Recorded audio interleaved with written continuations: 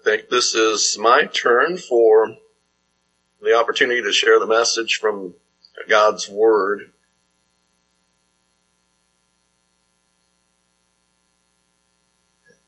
If you have the bulletin and you're watching it, going along with it, I'm going to stick very closely with it. And even in the introduction, I want to just emphasize that the lesson today really, it shares with us a great implication there.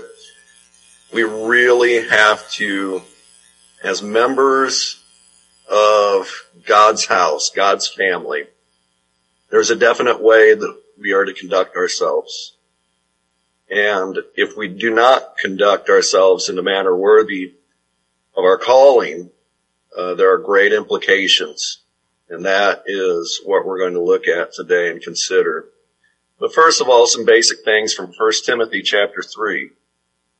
The lesson basically is all contained in verses 13 and 14, and verse 15 in particular has the information we need.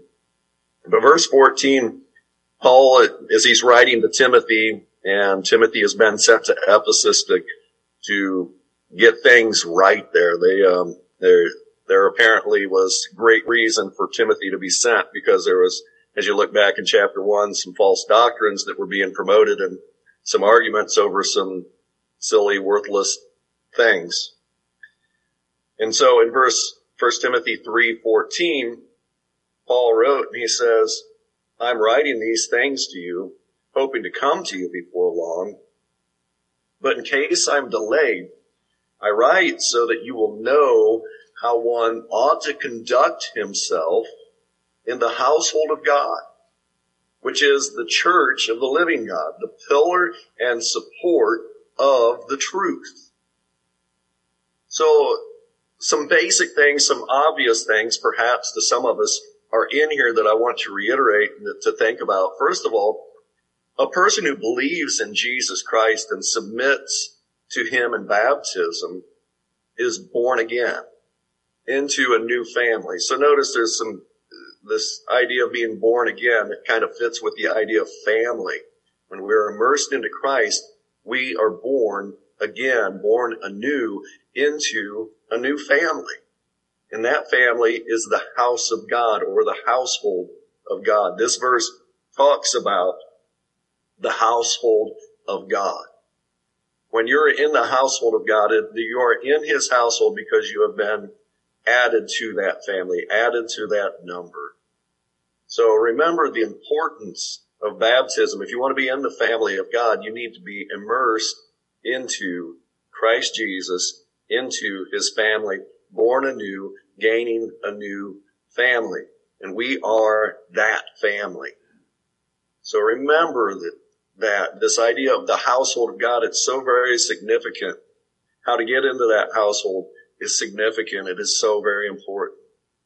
But once you are in that family, being a part of any family demands certain conduct so that your family name will be honored and not disgraced. So I have a question for you. Did you ever have a family member or a mom or a dad or a grandparent indicate to you to remember who you are? Remember, you're a Snyder. Remember, you're a Noble. You're an Owens. Whatever it might be, you are a Rowley. The idea that when you're a part of a family, there is expectation of how a family operates. So we have to remember who we are as family members, because if we act in a way that disgraces our family, it doesn't affect just us, it affects that whole family. It might be something that some of you have said to your children. Remember who you are. And there is an indication there that when you go out, you do not act in such a way to disgrace our name. There is another aspect of this too, is that you remember who you are. By remembering who you are, remember you're a Snyder. You can do this. You are strong. You are able to do this. You're part of a family that comes from a line of people who do great things. And so that's part of that family name also. So don't disgrace the name and also live up to the name. So that is typical of families. That's how families operate, and that's how we think as being a part of a family. Then we have a name to uphold. And this is even more necessary when we enter into the family of the living God. So notice in our verse, it says, after saying, I write to you so that you will know how one ought to conduct himself in the household of God, which is the church of the living God. You know, that's that idea of this, the living God. When you're a member of God's family, the house of the living God, one true God, that takes everything up a whole nother level. That is of great importance to us, to uphold the family name and not disgrace the name of God or of our Savior Jesus Christ.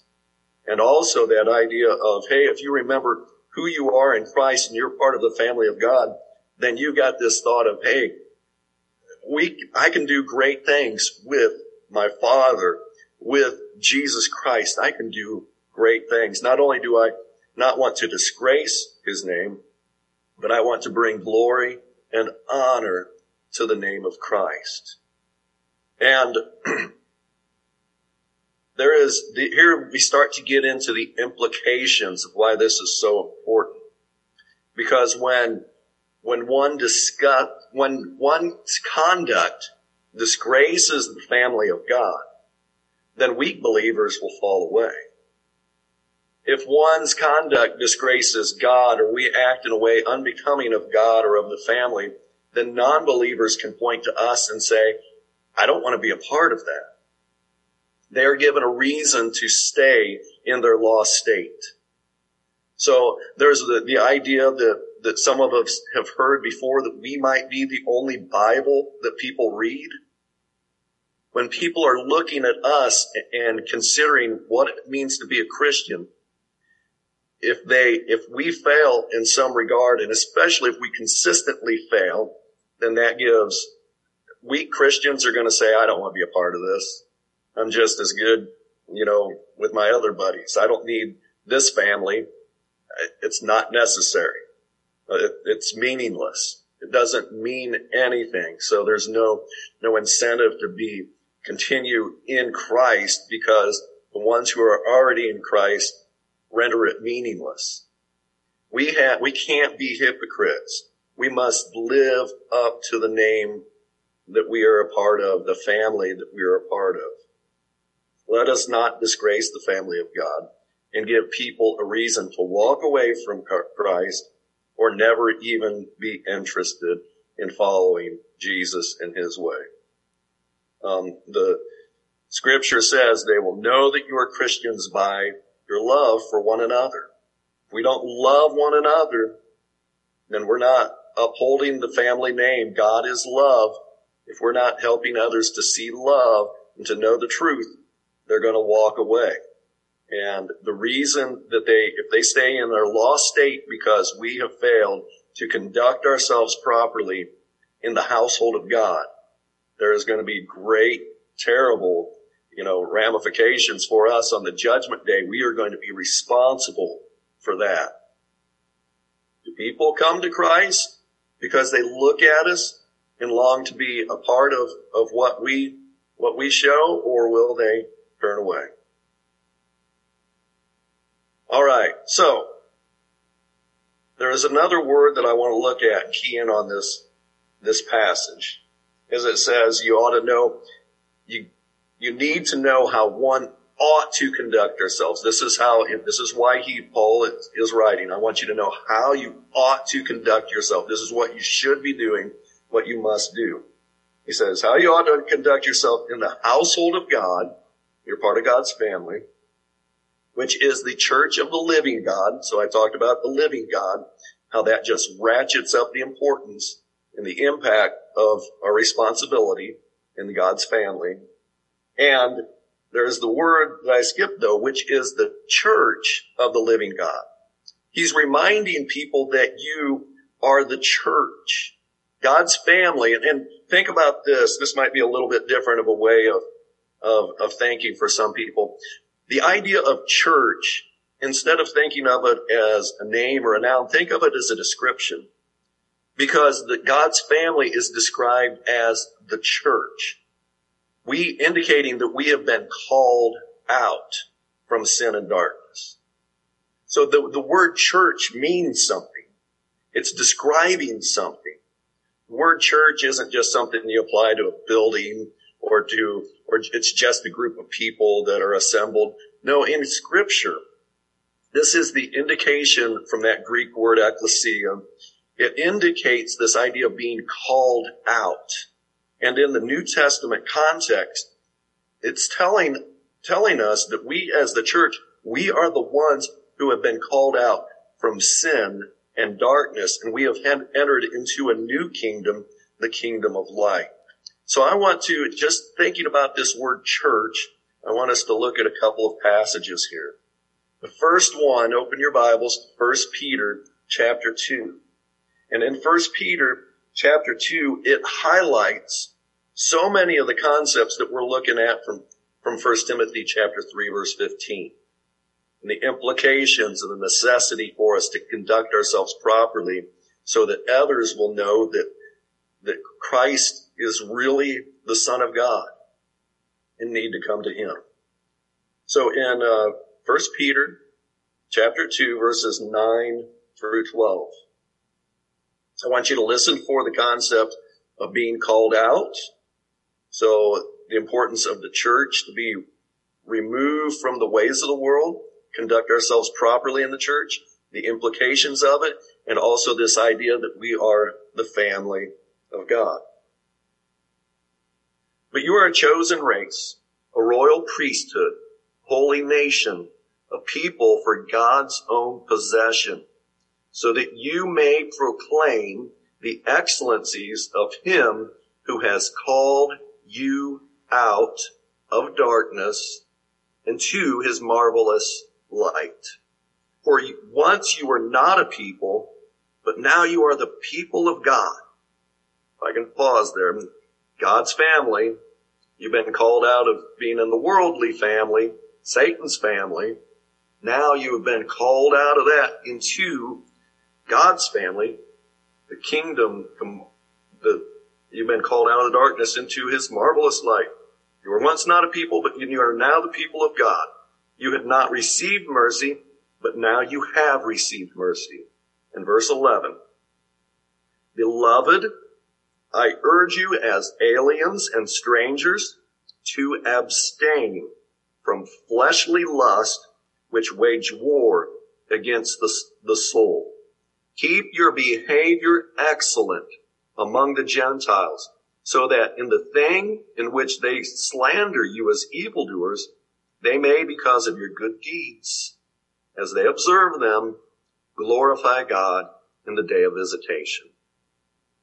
So here's the full concept, and I think we get this exact same picture from 1 Timothy 3:15. You're in a new family. You're not in Satan's family anymore. You're in God's family, and there's a way you ought to conduct yourself. And when you conduct yourself in the proper way, in God's way, others will see that, and they'll have that opportunity to come to the truth. God says, keep your behavior excellent. 1 Peter 2:12. Keep your behavior excellent among the Gentiles, so that there's a reason for it. God wants the truth, the knowledge of Christ, the love of Christ to be known to everyone.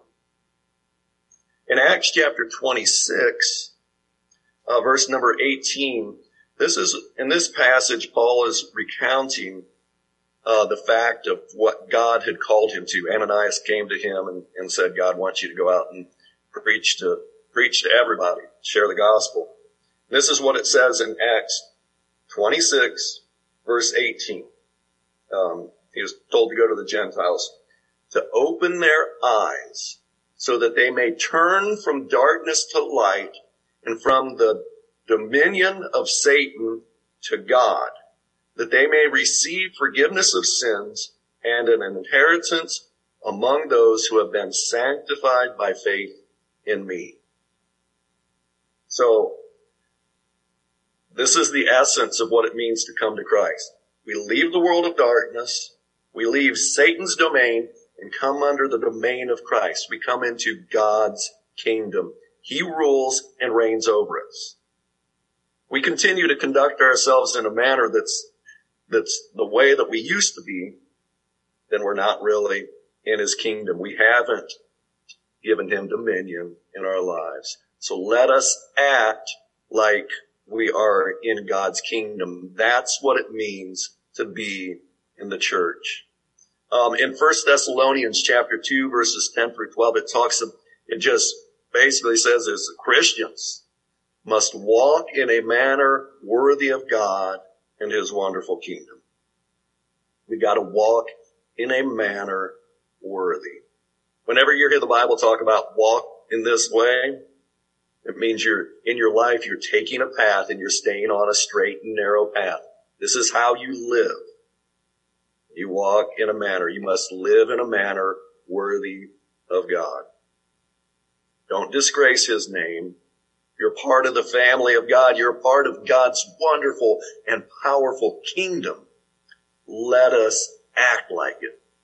I added a point here, which I don't know why it came to me as I was thinking about this, how our actions, it's just outward display that must show that it really shows that there has been an inward change. And I was reminded of a lot of theologies of men. They talk about that at baptism, that it's an outward sign of an inward change. And I don't think that's wrong. I think baptism, it is an outward display of what God is doing in that present moment. God is, you're dying and being raised. That's true spiritually. Just as you are being physically immersed and raised up, you are spiritually being immersed and raised up. The contention I have with most of the folks who use that language of baptism as an outward sign of an inward change, they would say, well, it's an outward sign of an inward change that had already taken place. It happened a week ago or 3 months ago or 2 years ago. And I'm like, no, baptism is the moment when God does his wonderful work, when you submit to him. But the truest, not everybody's going to be witness to your baptism when God does this wonderful work inwardly. But as you live your life, I think this change in conduct, when you live according to God's ways, then that change in conduct and behavior and living according to God's ways and the word of Christ, that is the true outward sign of an inward change. So it's true for baptism, and it's true then as we continue to live our lives. We must always show that we are a part of God's kingdom and not the kingdom of this world. All right, so that's the idea of being called out. It's different. We're new, and we need to live like it and act like it. And then on down towards the end here, then I want to tack in. Here is where, according to 1 Timothy, it really puts this all into perspective. And at the end of that verse, as I get back in my Bible, in 1 Timothy chapter 3, verse 15, as he's describing God's family, how we ought to conduct ourselves in it, he says it's the household of God, which is the church of the living God. One more description. The pillar and support of the truth. This is a reminder. This, as you put all this concept together, you can come away with understanding that any inappropriate conduct within the church is going to undermine the truth.